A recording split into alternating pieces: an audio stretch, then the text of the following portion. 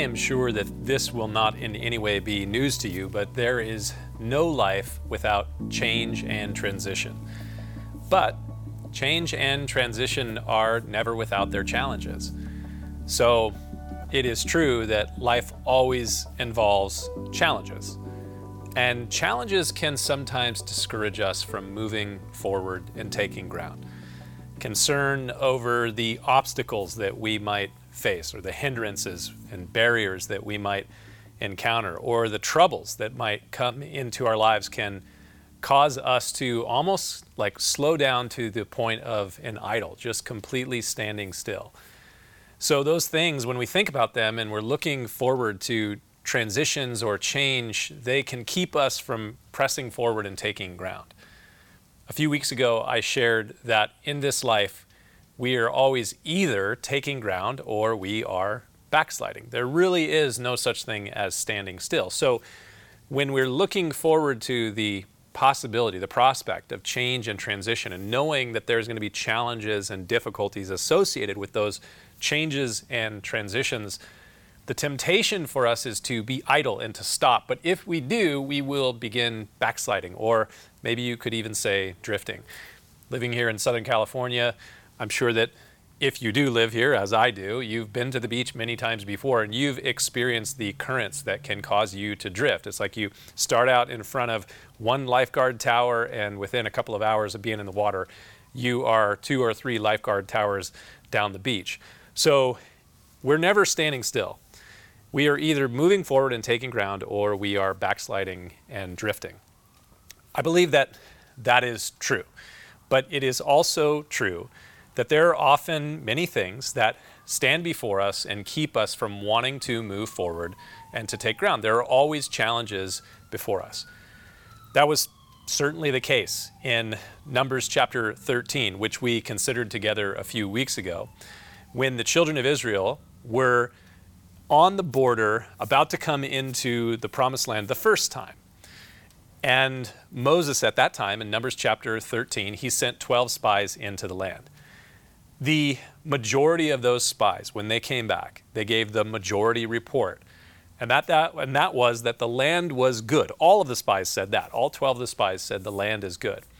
But 10 of those 12 spies, they said that there were great enemies and obstacles before them in the land. Now, I want to say that actually was a true assessment. That's not false.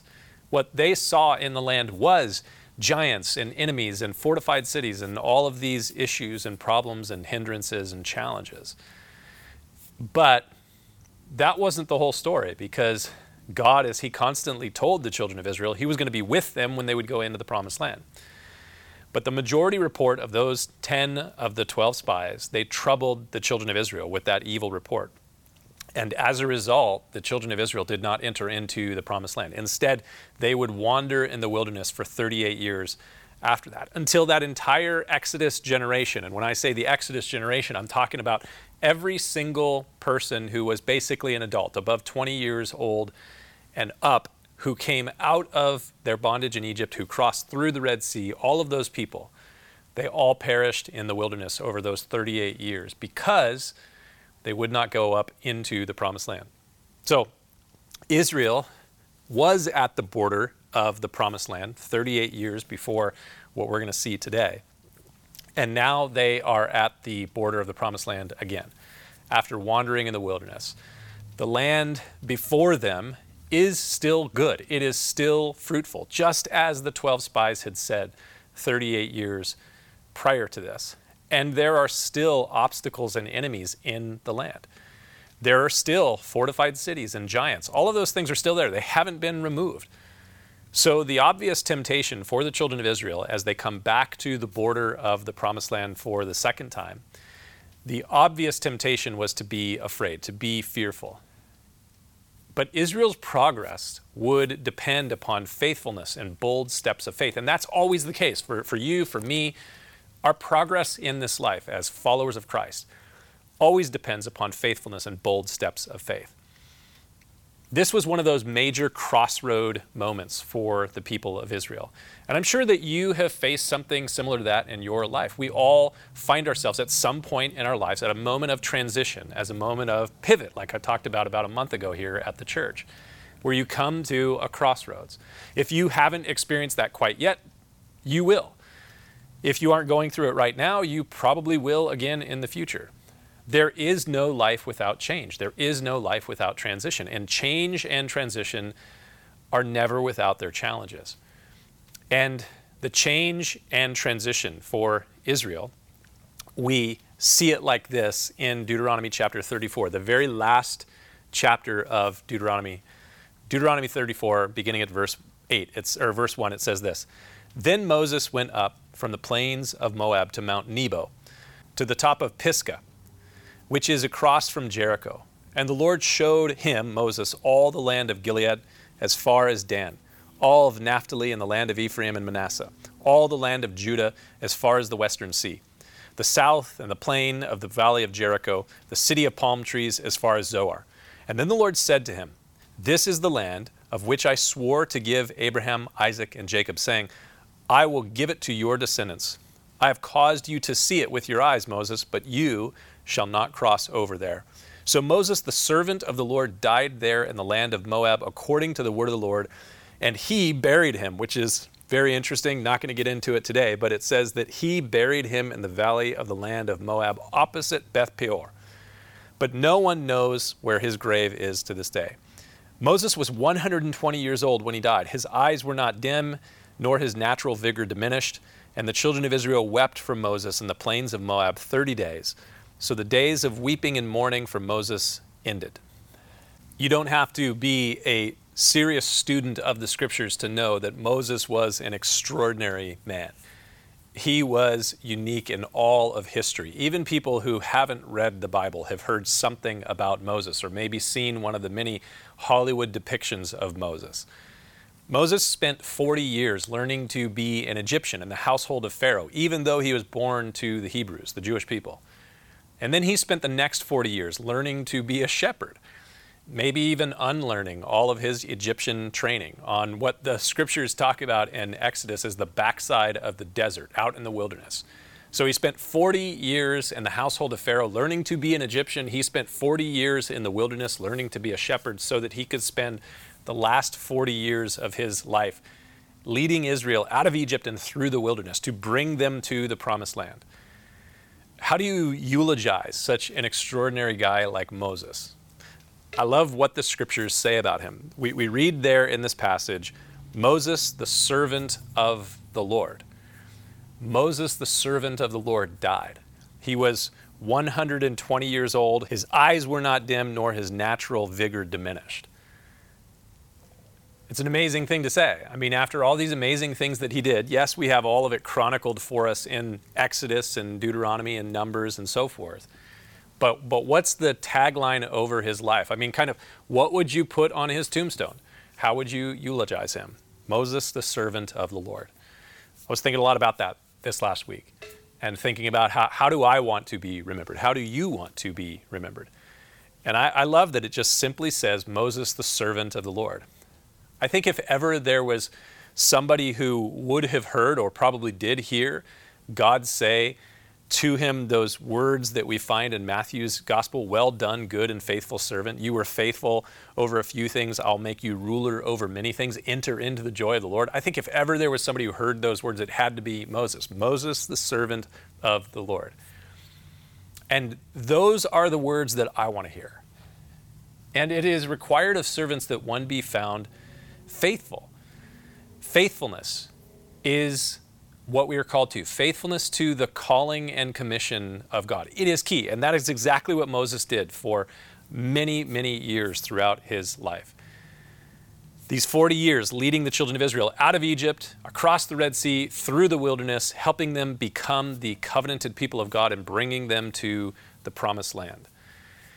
And now we read this at the end of Deuteronomy chapter 34, verse 9. Now Joshua, the son of Nun, was full of the spirit of wisdom, for Moses had laid hands on him. So the children of Israel heeded him and did as the Lord had commanded Moses. But since then there was not arisen in Israel a prophet like Moses, whom the Lord knew face to face, in all the signs and wonders which the Lord sent him to do in the land of Egypt, before Pharaoh, before all his servants, and in all his land, and by all the mighty power and all the great terror which Moses performed in the sight of all Israel. As we read these words at the end of the book of Deuteronomy, we discover very clearly that the transition from Moses to Joshua was one of necessity. Sometimes there are transitions that cannot be avoided, and this is one of those cases. Moses is dead. The children of Israel are there at the border of the Promised Land. And I think that the people of Israel were probably pretty anxious.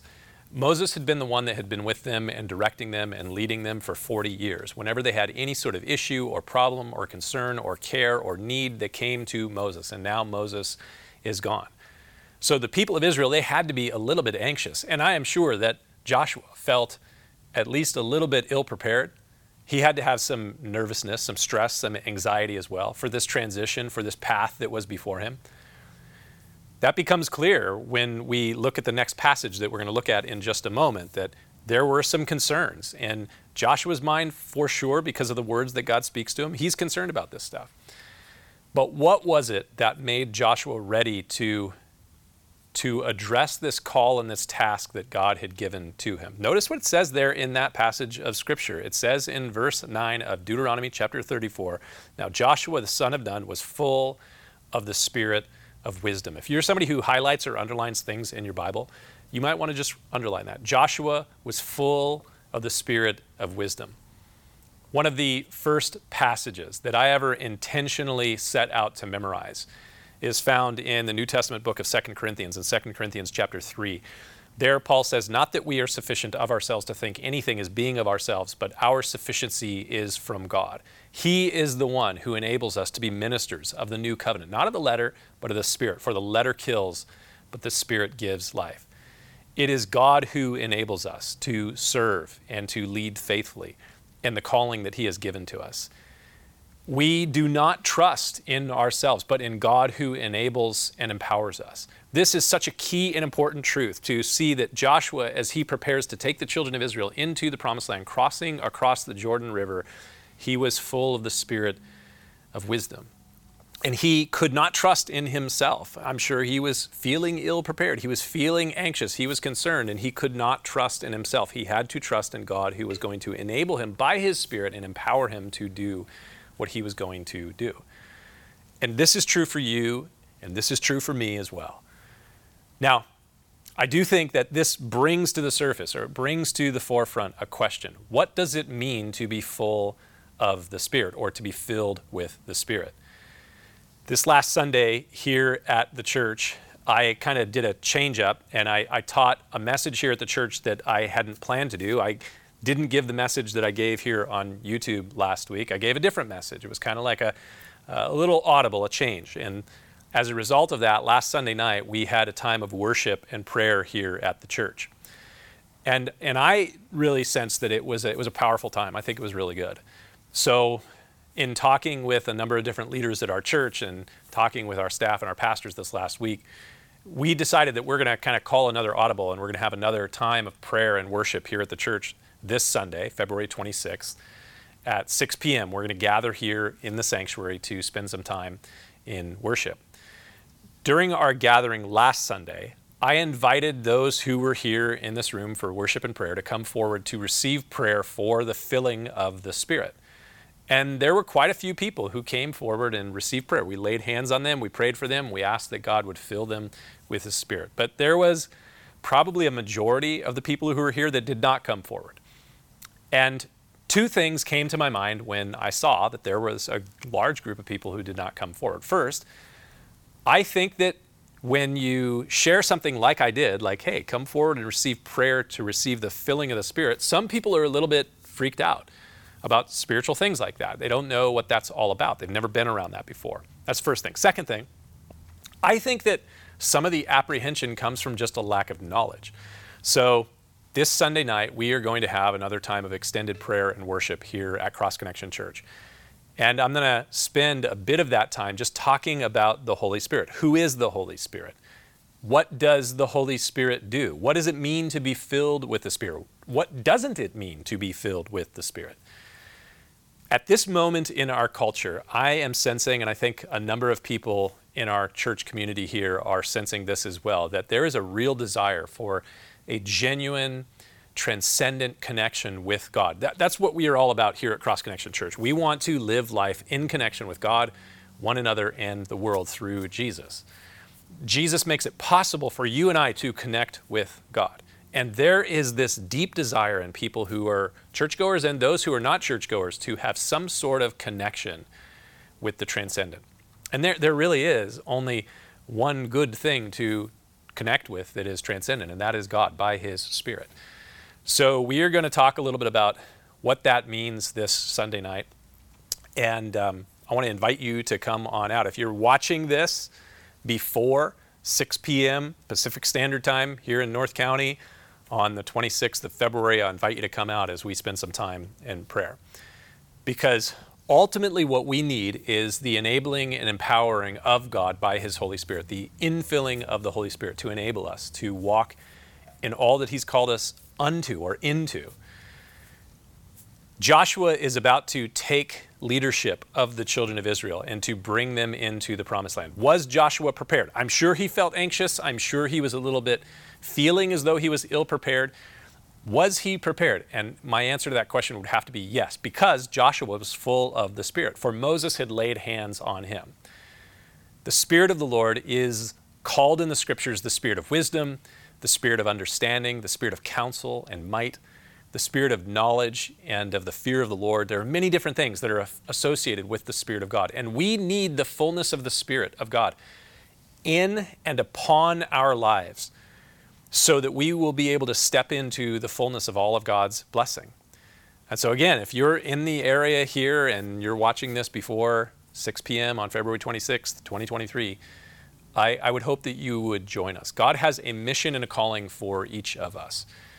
And we need God's enabling power to be able to fulfill that calling. I cannot do what God has called me to do in sharing the good news of the gospel with as many people as I possibly can without the enabling and the empowering of the Holy Spirit. Now, even if we have the enabling power of the Spirit of God, that does not always mean that we will not have some anxiety and apprehensions and fears as we step into what it is that God has for us. I can remember, it's now decades ago, when I first began to step into the work that God has called me to do. God has called me to equip the saints for the work of the ministry, for the building up of the body of Christ. He's called me to teach the Scriptures and to pray for God's people. And that is the same calling that I have had since I first began to serve the Lord when I was 19 years old in 1999. And before that, there was a group of people here at the church who came and laid hands on me, just like Moses laid hands on Joshua and prayed that God would fill me and enable me by His power and by His Spirit. But even though I knew what the Scriptures say about that, even though I believed that God had given me His Holy Spirit to step into those things that He had called me to do, there was still some pretty significant anxiety and fear and maybe you could say like trepidation when I began to step into those things that God had called me to. And that fear, that apprehension, it lingered for a while. It wasn't something that went away like instantly. But even if we have that kind of fear, here the children of Israel are at the border of the promised land. Moses is dead. And the promised land stands before them with all the same problems, all of the same hurdles and challenges. And at this moment of transition, the temptation is to freeze and to be afraid and maybe run the other way. But the children of Israel needed to move forward. They needed to take ground in spite of that fear. And we need to move forward and take ground in spite of fear. So we finally come to this great passage of Scripture in the book of Joshua. Joshua chapter 1, verse 1. Follows right after Deuteronomy chapter 34. After the death of Moses, the servant of the Lord, there it is again. It came to pass that the Lord spoke to Joshua the son of Nun, Moses' assistant, saying, Moses, my servant, is dead. Now therefore, arise, go over this Jordan, you and all this people, to the land which I am giving to them, the children of Israel, Every place that the sole of your foot will tread upon, I have given to you, as I said to Moses, from the wilderness and this Lebanon, as far as the great river, the river Euphrates, all of the land of the Hittites, and to the great sea toward the going down of the sun shall be your territory. Again, the temptation when we are facing challenges, when we are facing change and transition, is to become idle. It is to freeze or to run the other way, to disengage. We do this out of fear if we freeze. But God says to his people at this moment, as they are standing there and Moses is dead, he says, get up and go. They have mourned for Moses for 30 days, and God says to Joshua, get up and go. I am giving you this land, the land that I promised to Abraham and to his descendants. That's all of these people, the children of Israel. And every place that the sole of your foot treads upon, I have given it to you. So get up and go. Do you realize that God has won your salvation? From the cross, Jesus said, it is finished. Your salvation is available and secure in Christ Jesus, as long as you are in Christ Jesus. In Christ Jesus, we have every spiritual blessing in heavenly places. You could not receive the abundance of God's spiritual blessings in Moses by the law. The law cannot give you the fullness of life that God gives you in Christ Jesus. They are only found in Christ Jesus, every spiritual blessing. In the New Testament book of Ephesians, a favorite passage of mine, we read this in Ephesians chapter 1, verse 3. Blessed be the God and Father of our Lord Jesus Christ, who has blessed us with every spiritual blessing in heavenly places in Christ, just as he chose us in him before the foundation of the world, that we should be holy and without blame before him in love, having predestined us to adoption as sons by Jesus Christ to himself according to the good pleasure of his will, to the praise of the glory of his grace, by which he made us accepted in the beloved. In him, Jesus Christ, we have redemption through his blood, the forgiveness of sins, according to the riches of his grace, which he made to abound toward us in all wisdom and prudence, having made known to us the mystery of his will, according to his good pleasure, which he purposed in himself, that in the dispensation of the fullness of the times he might gather together in one all things in Christ, both which are in heaven and which are on earth in him. In him also we have obtained an inheritance, being predestined according to the purpose of him who works all things according to the counsel of his will, that we who first trusted in Christ should be to the praise of his glory. Paul says there that we have every spiritual blessing in heavenly places. We have adoption, we have redemption, we have forgiveness of sins, we have grace that God is going to continue to pour out to us or upon us throughout all eternity. In Ephesians chapter 2, verse 7, he says that in the dispensation of the fullness of times, the riches of God's grace is going to be revealed to us. We have all these wonderful spiritual blessings and promises from God in Christ Jesus. In another place, the Apostle Paul says that all of the promises of God are in him, in Jesus, yes, and in him, amen, to the glory of God through us. What that means is that in Christ Jesus, God says yes to every promise that is given to us. Yes, those are all for us. But though he works in us his good pleasure, and though he gives us all these great promises, we still have to arise and go, faithfully stepping into all that God has promised to us by faith. We have to step into these things.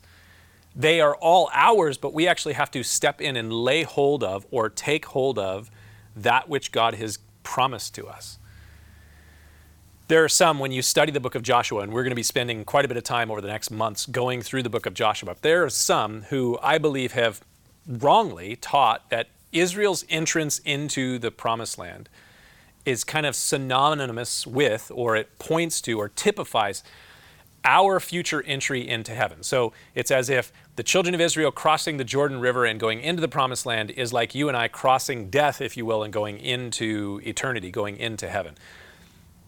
I don't think that that's the best way to understand or interpret what is happening here in this passage. I think that Israel's conquest of the promised land and their life in the promised land point instead to our laying hold of the fullness of the blessing of the abundant life that Jesus Christ desires that you and I would have. You know, in the New Testament, there are a number of places in the Gospels where Jesus explicitly tells us what his purpose is. Why have I come? And one of them is one of my favorites in John chapter 10, where Jesus says, I have come that you may have life and that you may have it more abundantly.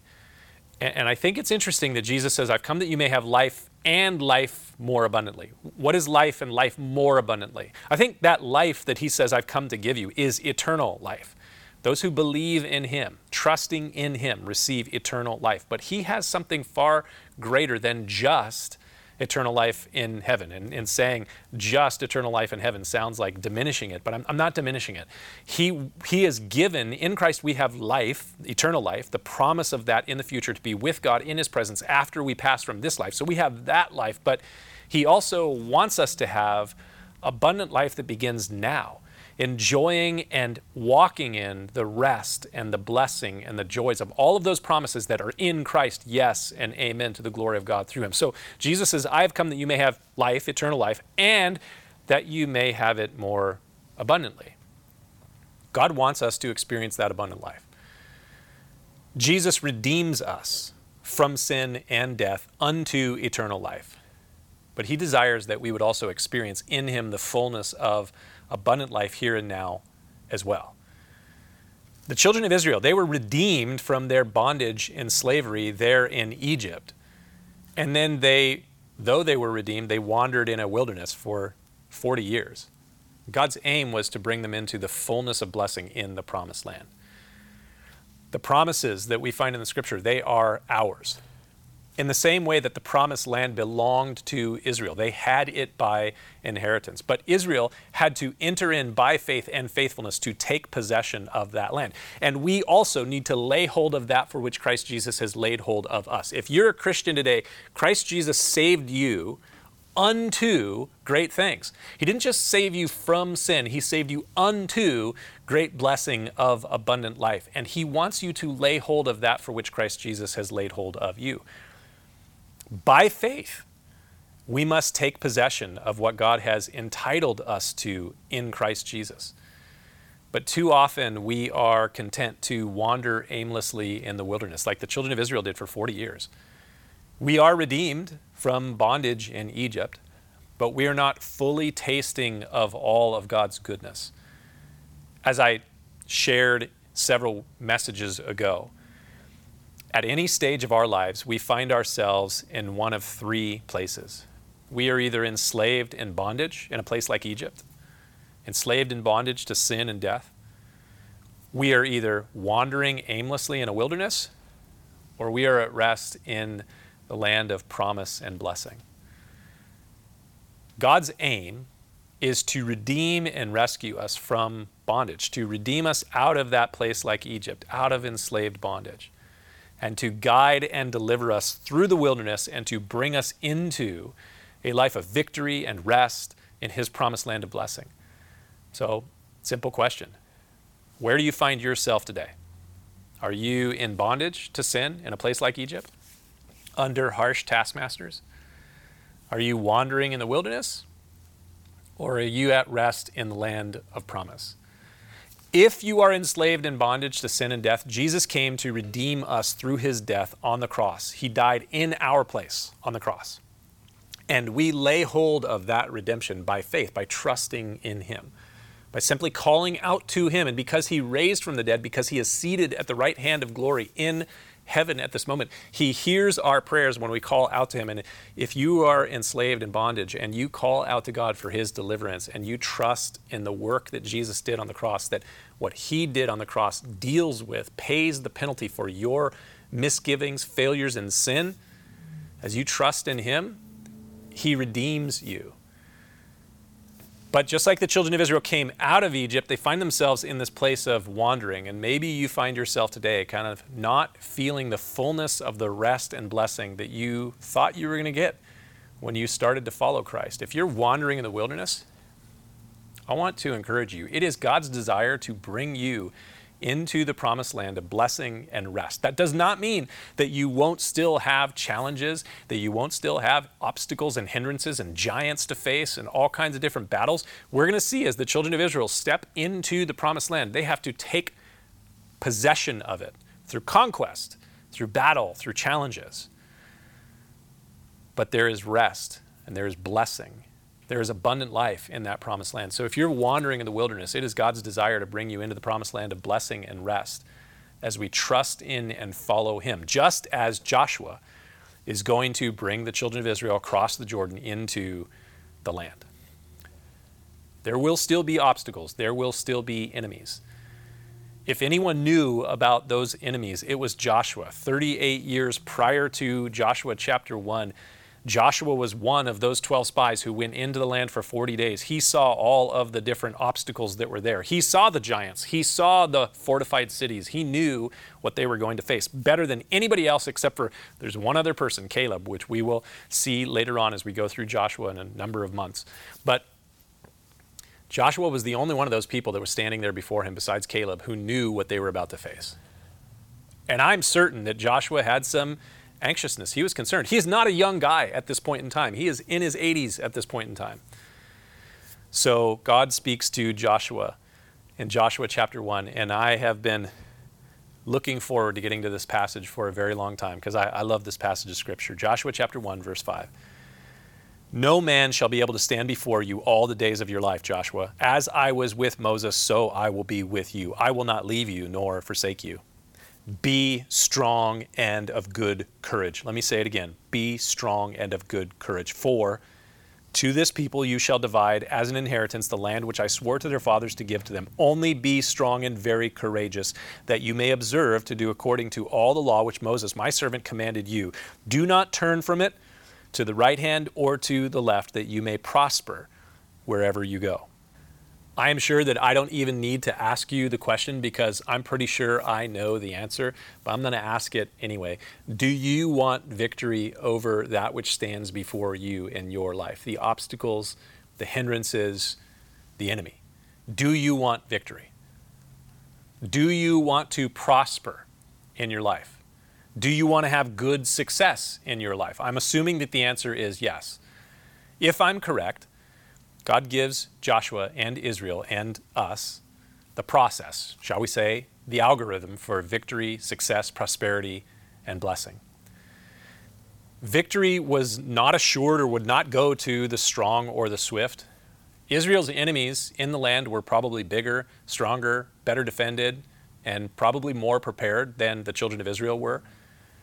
So it wasn't going to go to Israel just because they were strong or swift.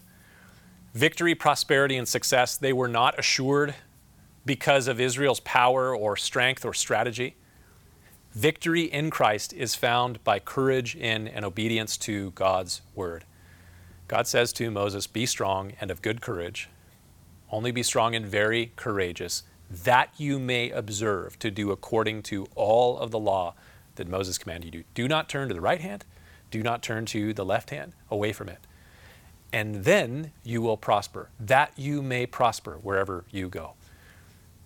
Be strong and courageous, to stick to God's word, to endeavor by his enabling power, by his strength, by his spirit, to apply and to obey his word. A companion to what we read here in Joshua chapter 1, and a companion that is worth your time in taking the time to memorize it.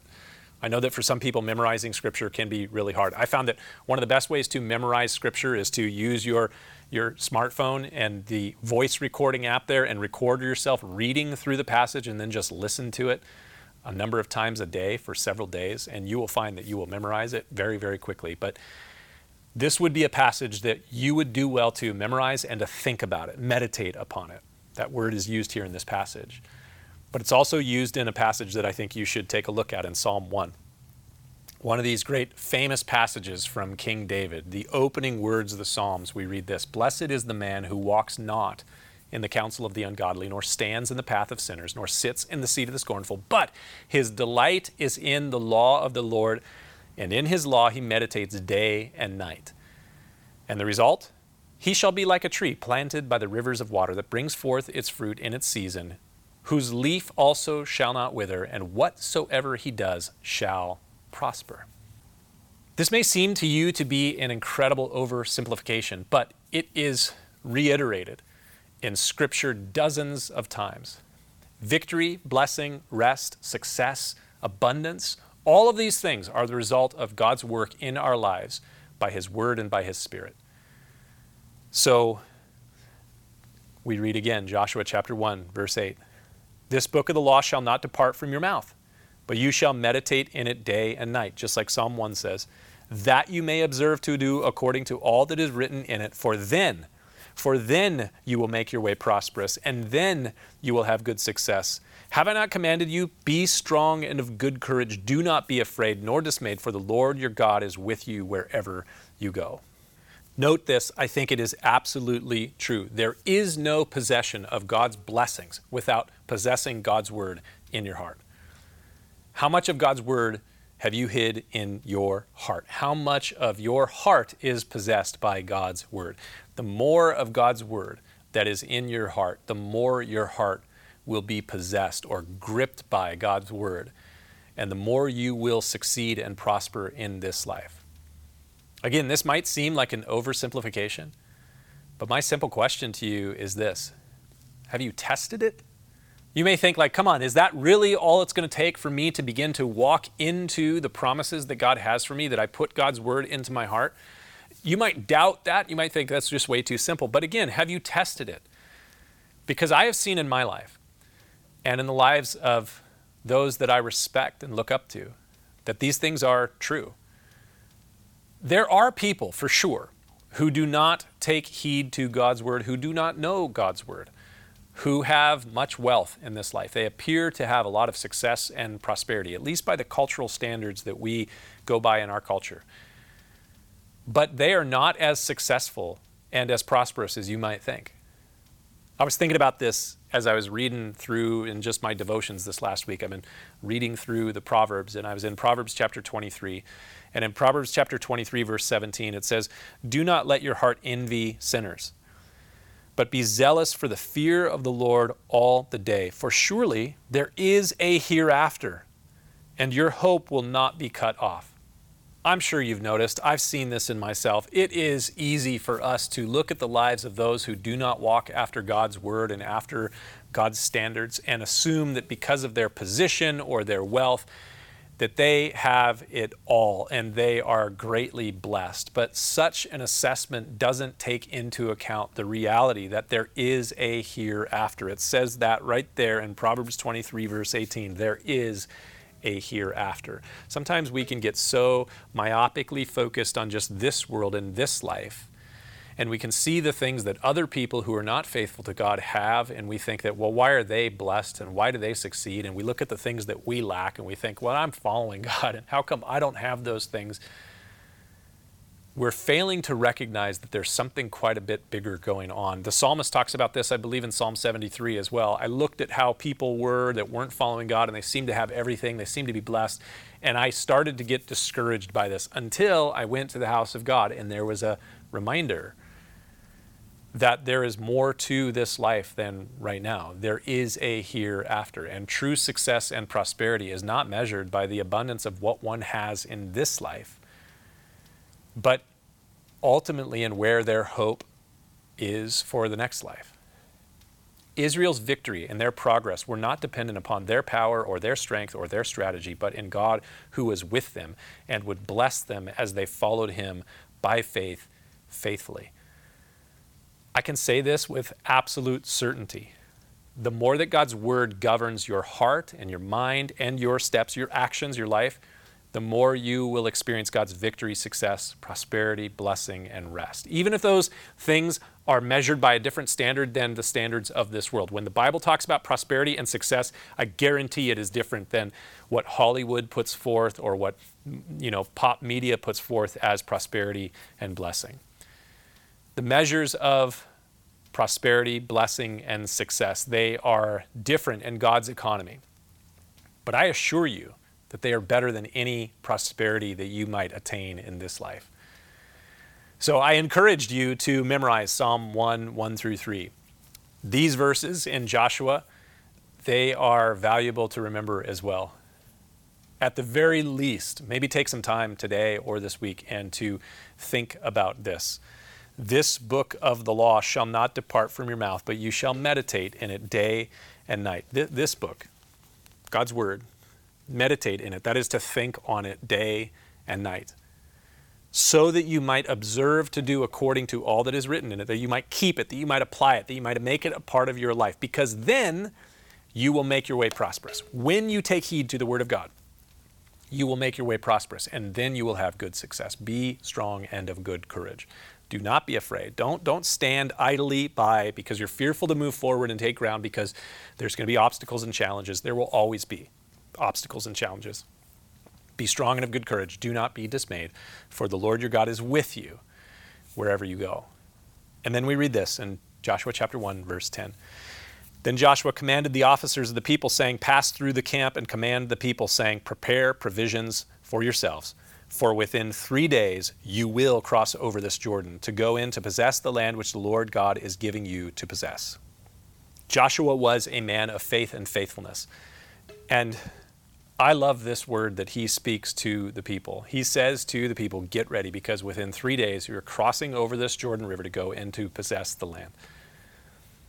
I'm hitting on the same themes and points over and over again over the last several weeks, and we're going to be hitting on the same points over and over and over again as we go through the book of Joshua in these messages, because they are important messages. So I want to resurrect a point that I made in a message a couple of weeks ago. Israel's progress depended upon faithfulness and bold steps of faith. And here we are in this situation where Joshua is calling the people to make a bold step of faith. Moses is dead. The people mourned for him for 30 days, and now Joshua says, okay, get up, get ready, let's go. This is an important moment for Joshua and Israel. As I've already made clear, the temptation is to stay put, to stay in Moab, to be idle. Israel has already been victorious over the people in that area of Moab and Ammon and among the Midianites east of the Jordan River. As we're going to see, 2.5 of the 12 tribes, there were 12 tribes in Israel, 2.5 of those tribes, they have already taken possession of a portion of the land east of the Jordan River. There are still giants and fortified cities in the land of Canaan across the Jordan River. There are still obstacles and hindrances and challenges and battles and troubles that lie ahead for the children of Israel. There are excuses and reasons galore to remain in Moab. All kinds of reasons to say, gosh, we don't really want to go into the promised land. That's going to be hard work. We don't have Moses anymore. We aren't prepared for battle. We are not a strong people. The people in the land have stronger battlements than we do. The only thing that came between Israel and the possession of the promised land 38 years prior in Numbers chapter 13 was unbelief. What is keeping you from laying hold of that for which Christ Jesus has laid hold of you? He has something for you. He has a lot of inheritance, a plot of inheritance for you to take hold of. And what is keeping you from laying hold of that? Victory, rest, blessing, success, all of those things, and much, much more. They are yours in Christ Jesus. As the author of the book of Hebrews says in Hebrews chapter 4, verse 11, let us therefore be diligent to enter that rest, lest anyone fall according to the same example of disobedience. That passage of scripture falls right after in the book of Hebrews, where it says that the generation that came out of Egypt, the Exodus generation, they did not lay hold of the rest. And so the author of the book of Hebrews, speaking to Christians like you, like me, if you're a follower of Jesus, he says, let us therefore be diligent to enter into that rest. We need to press forward and take ground, or else we are backsliding and drifting. As we will see later on in the book of Joshua, there remains much more for each of us individually and for us as a church to take possession of. Much more blessing to lay hold of. We just have to press in and take ground by faith and faithfulness. So finally, we read this. I mentioned the 2.5 tribes that were going to be on the east side of the Jordan River. We read this at the end of Joshua chapter 1. And to the Reubenites and the Gadites and the half tribe of Manasseh, these are 2.5 tribes of the people of Israel, Joshua spoke, saying, remember the word which Moses, the servant of the Lord, commanded you, saying, the Lord your God is giving you rest and is giving you this land on the east side of the Jordan. Your wives, your little ones, your livestock shall remain in the land which Moses gave you on this side of the Jordan. But you shall pass before your brethren armed, all your mighty men of valor, and help them, until the Lord has given your brethren rest, as he gave you. And they also have taken possession of the land which the Lord your God is giving them. And then you shall return to the land of your possession and enjoy it, which Moses, the Lord's servant, gave you on this side of the Jordan toward the sunrise, so the east side. So they answered Joshua and said, all that you command us we will do, and wherever you send us we will go. Just as we heeded Moses in all things, so we will heed you. Only the Lord your God be with you, as he was with Moses. Whoever rebels against your command and does not heed your words and all that you command him shall be put to death. Only be strong and of good courage. What we're seeing here in this passage is taking us back to the book of Numbers. Back in Numbers chapter 31, the children of Israel had a victory over the Midianite people who were east of the land of Canaan, east of the Jordan River. There, in that part that was east of the main plot of the Promised Land. So they had had a battle and a war against the Midianites there, and they were victorious over them. And after they were victorious over them, the heads of the tribes of Reuben and Gad and half of the tribe of Manasseh, they petitioned Moses that they might remain in the land east of the Jordan and make that their possession and their home. And when they did, Moses responded like this. We read it in Numbers chapter 32. Moses says to the people, shall your brethren go to war while you sit here? Now, why will you discourage the heart of the children of Israel from going over into the land which the Lord has given to them? So Moses hears this from the tribes, the heads of the tribes of Reuben, Gad, and the half-tribe of Manasseh, that they wanted to stay outside of the Promised Land. And he says, hold on a second. You can't stay here and rest while the rest of your brothers go into the Promised Land and have to fight against the enemies. So they struck an agreement between the 2.5 tribes and the rest of the children of Israel. We read about it again in Numbers chapter 32. But we ourselves, in verse 17, will be armed, ready to go before the children of Israel until we have brought them to their place, and our little ones will dwell in the fortified cities because of the inhabitants of the land. We will not return to our homes until every one of the children of Israel has received his inheritance. Now here in Joshua, as the children of Israel are getting ready to come into the Promised Land, they are going to, the 2.5 tribes are going to fulfill the vow that they had made a time before this. They say to Joshua, all that you have commanded us, we will do, and whatever you send us to go, we will go. And this is the right mindset. This is the right heart for those who follow God. Here am I, send me. Everything that you, Joshua, Jesus, everything that you command me, I will do, and wherever you send me, I will go. Here I am, send me. The successful servant of God stands before him with a ready heart. And I love the way that the heads of the 2.5 tribes finish their conversation with Joshua. They say, we will do whatever you tell us to do. We will go wherever you send us. Everything that you command us to do, we will do, and we will deal decisively with anyone who will not follow your command. Only be strong, Joshua, and of good courage. They encourage their leader. They strengthen their leader. As I said a little bit ago, I've looked forward to this passage for a long time. I taught through the book of Joshua on Saturday nights here at this church many years before I took over this church, 5 years before I took over this church. I taught through the book of Joshua back in 2003, 20 years ago. I was 23 years old. And I believed then, and I believe all the more now, that God has great things for his church here, Cross Connection Church, in this community in the years to come.